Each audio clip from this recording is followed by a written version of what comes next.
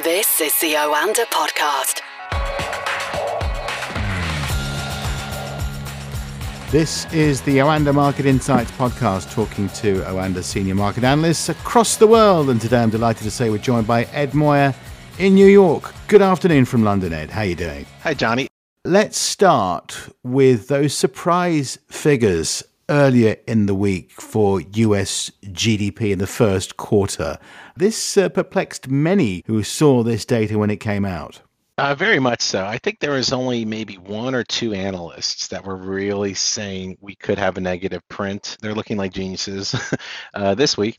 Overall, I think there was a strong consensus that we were still going to see the economy was supposed to perform pretty well. And, the headline miss, a negative 1.4 reading really took a lot of traders by surprise.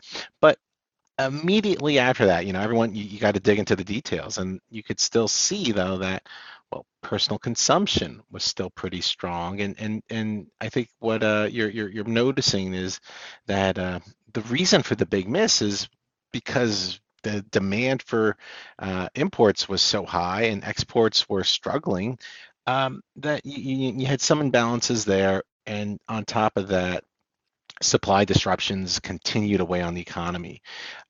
But when everyone wants to look forward, and I think there's a tremendous amount of optimism that consumers and businesses are going to continue to spend, and that this was a complicated quarter. You had a little bit of Omicron impact. You had runaway inflation fears.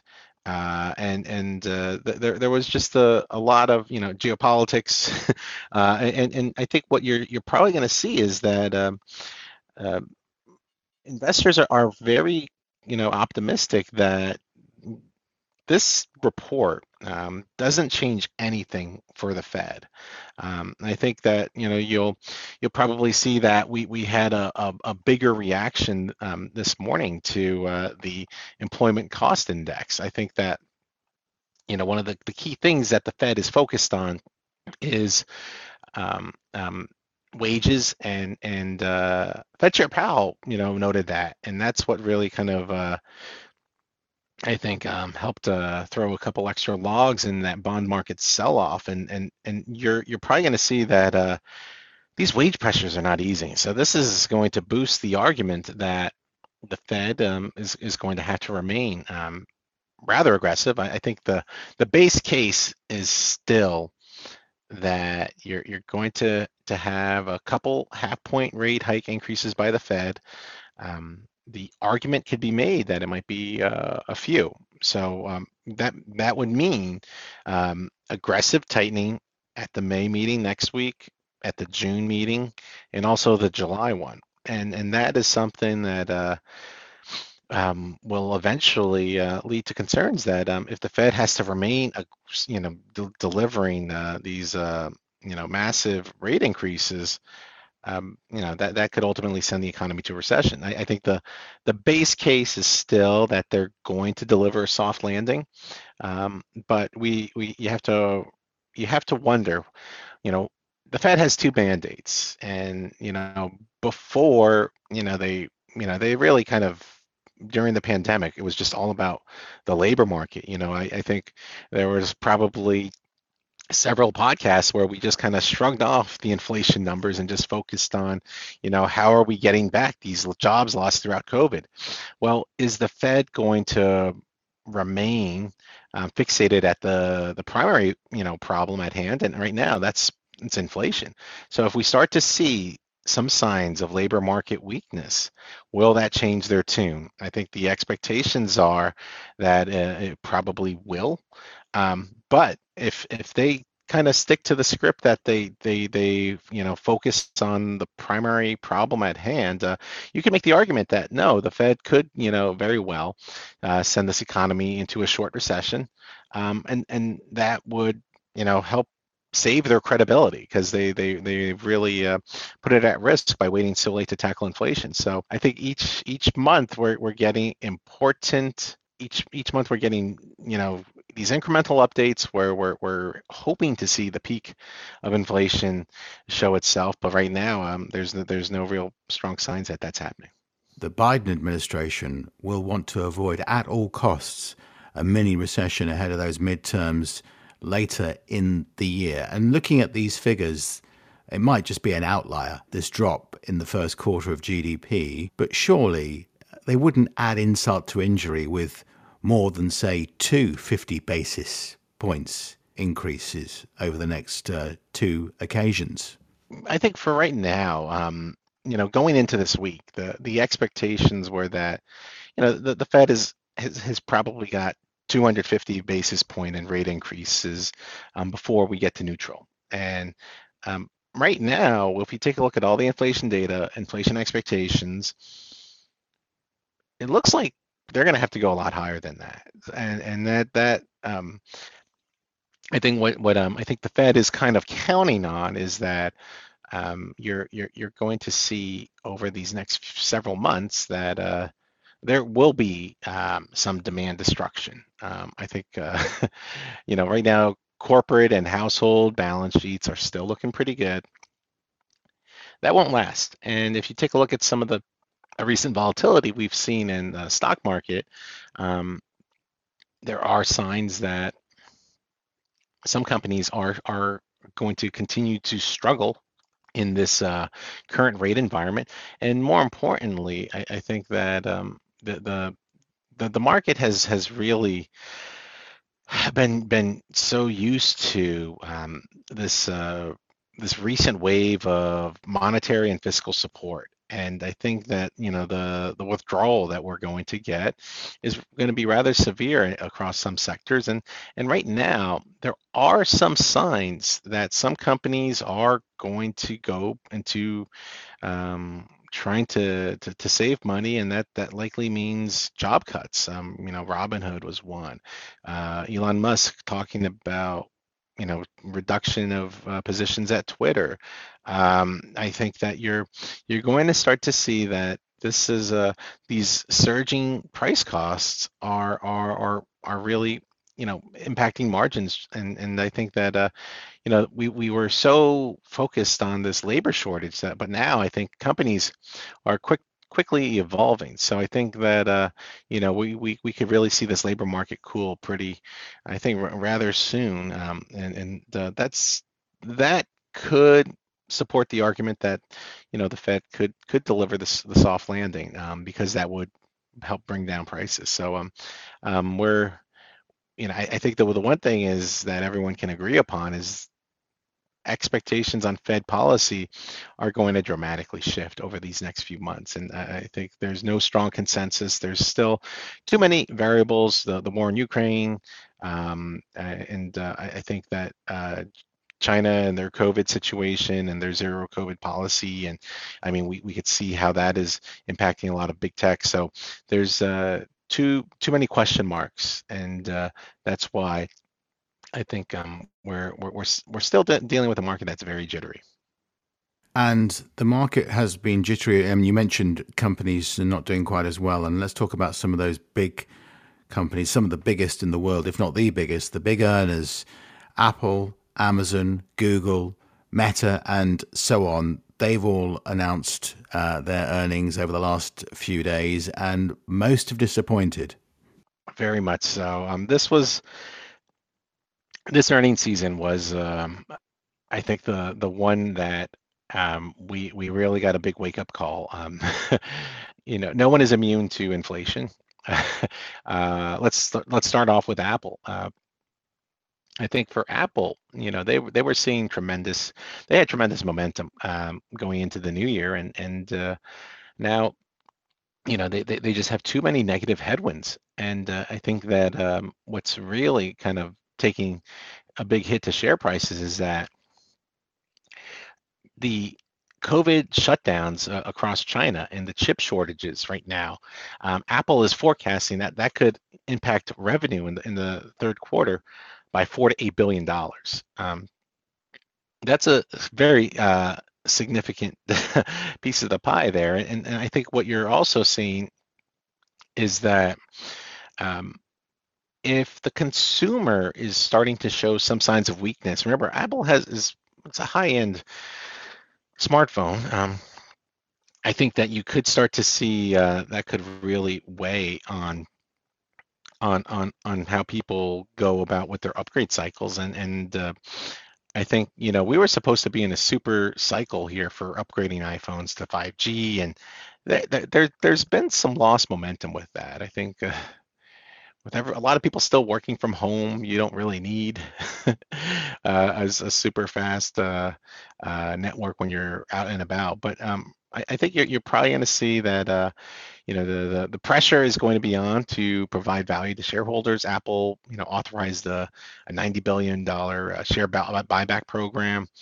And overall, the earnings, they did beat by 10 cents. Revenue did come in a few billion higher, but there's a lot of question marks, and I think that given what's happening in the bond market and borrowing costs and some of the concerns that's really trickling down to I think a lot of the expenses that Apple is dealing with, and I think as wages continue to skyrocket, that's a big cost burden for a lot of these tech giants. So that's why Apple is struggling.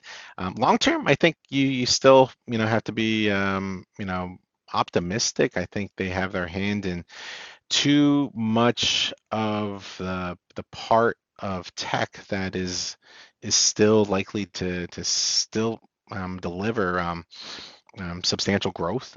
So I think a lot of traders, they'll say it could get uglier as the Fed starts to hike. So it's at 160. Maybe they don't want to buy it until 150 or so. But right now Apple is under pressure. But you'll probably see that I think it will be still a company that many will anticipate will be able to get through these China COVID lockdowns, these surging price costs across several commodities that are being impacted by the war in Ukraine and for several other reasons. So there's still good reason to be optimistic about Apple. Amazon, on the other hand, is they had a tough. This was, I think, right now, as far as some of the favorites, mega cap tech stocks, and I think you have to remove Facebook and Netflix from that list, and we could say it's now really Microsoft, Apple, Amazon, and Google. Amazon is really struggling. They have rising fuel costs. They have labor expenses. They have there's softness in consumer demand, which was the key reason why I think a lot of traders were concerned. To have the CFO flat out say that, well, the CEO was kind of trying to defend that. He was saying that there wasn't much, but I think when you take a look at how things have been going, I think there's Amazon has invested a lot of money to ramp up and to deliver, and a lot of those costs, it's not like they can easily just automate them or scale them down. So I think that because of all the investment they've made, it's really impacting their margins, and that's what I think will really weigh on their consumer demand. So I think they have an uphill battle here. And their shares, it was a disappointing quarter for them, and they expect a loss in the second quarter. Revenue came in as expected, but the outlook for expenses is still rising, and I think the consumer is what they care about right now, and if the consumer is battling widespread inflation over these next couple of quarters, that's definitely going to weigh on Amazon. We've also seen earnings, Ed, in the big oil giants Chevron and Exxon down as well. They're taking a bit of a hit, aren't they, from the situation in Eastern Europe and the demand destruction that you pointed to a little bit earlier on. And as you predicted, Ed, on this podcast and in a number of other different platforms. Oil prices are not going down. So well done to you there. Thank you. I mean, it wasn't hard when it's simple supply and demand. You take a look at, the amount of investment these companies have done in new wells. And if you take a look at where the geopolitical risks with Russia, cutting off supplies to Poland and Bulgaria for gas, that is, and I think that eventually you're going to see that could be a bigger reduction of energy supplies from Russia that includes crude in the near future. You're going to see that oil is going to have a strong potential upside here, and investors are going to be very hesitant to go short. But I think what you have to remember, these energy companies like Chevron, their break even on their break even price for oil is $40. So last we checked, it's WTI is well above 106. So that looks pretty good for them. And I think that the 3-year outlook for oil is still it varies between analysts, but I think you could say 80. Some of the more pessimistic ones for oil would say maybe 60s. That's still great if your break even's 40. And when you consider that they are not matching the amount that was done a decade in new wells, so they are they're roughly putting in half of the capex into new wells that they were doing a decade ago. The world thought we were going to be able to have a much smoother and faster transition to clean energy. That's not the case. So these energy giants are going to just clean house. Exxon, is also I think if you had to rate them, Chevron number 1, Exxon probably number 2 in the U.S. for energy companies. They took a big charge due to their Russian operation, but they still have a strong handle here, and I think there's for a lot of one of the reasons why I think Exxon was down too is they're planning to raise wages I think 3%. These energy giants, they know that they can incrementally increase production, and there was some demand uncertainty over these last several weeks, but I think this is they're on cruise control right now. They got positive momentum going to the second quarter. I think that you still have robust demand, and I think once China gets out of these COVID lockdowns, you'll see a strong pickup in demand, and so these energy stocks, they're becoming a favorite for many investors. Like right now, it's like run away from tech, and people are just piling into energy and some more maybe like defensive plays, maybe going to materials or industrials. So very fascinating to see the way this has evolved. But I think that there's a lot of optimism that you're going to see investors become still fairly bullish here on these energy companies, because their outlook, I mean, they have expenses under control, great margins, probably the best on the street, and I think free cash flow is something that is allowing them to do dividends and buybacks. Exxon boosted their buyback by up to 30 billion through 2023. So these energy companies are delivering value to shareholders. So that's why I think you're going to see them just remain front and center, a focal point for many traders. Okay, Ed, very interesting to hear your view on that. What about the next week or so? What is the outstanding moment for you coming up, and what else should we look out for?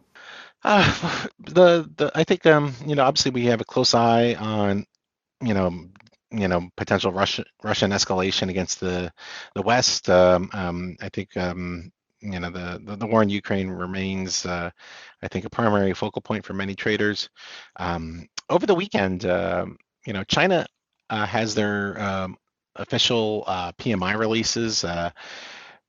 Expected, no surprise, it's expected to weaken. These COVID lockdowns are really proving troublesome, and they will test the public's patience here. And I think that it seems hard to imagine, but that President Xi, if he keeps this up, you could really see things turn for him. But I think still the base case is that won't happen.